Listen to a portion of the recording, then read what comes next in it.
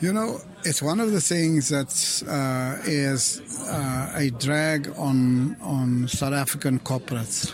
It's not just Banyana or the Women's League. It's women's sport in general. You go to rugby, you go to cricket. The cricket team was in the semi-finals of the World Cup, but they only have one sponsor. Banyana and the Sasol League has been there for 11 years. And why South African corporates are just not supporting women's football or women's sport in general is something that we have to work hard on.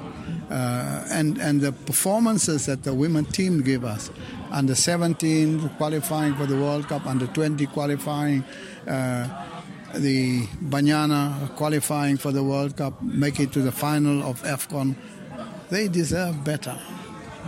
But it is a battle that we will continue with.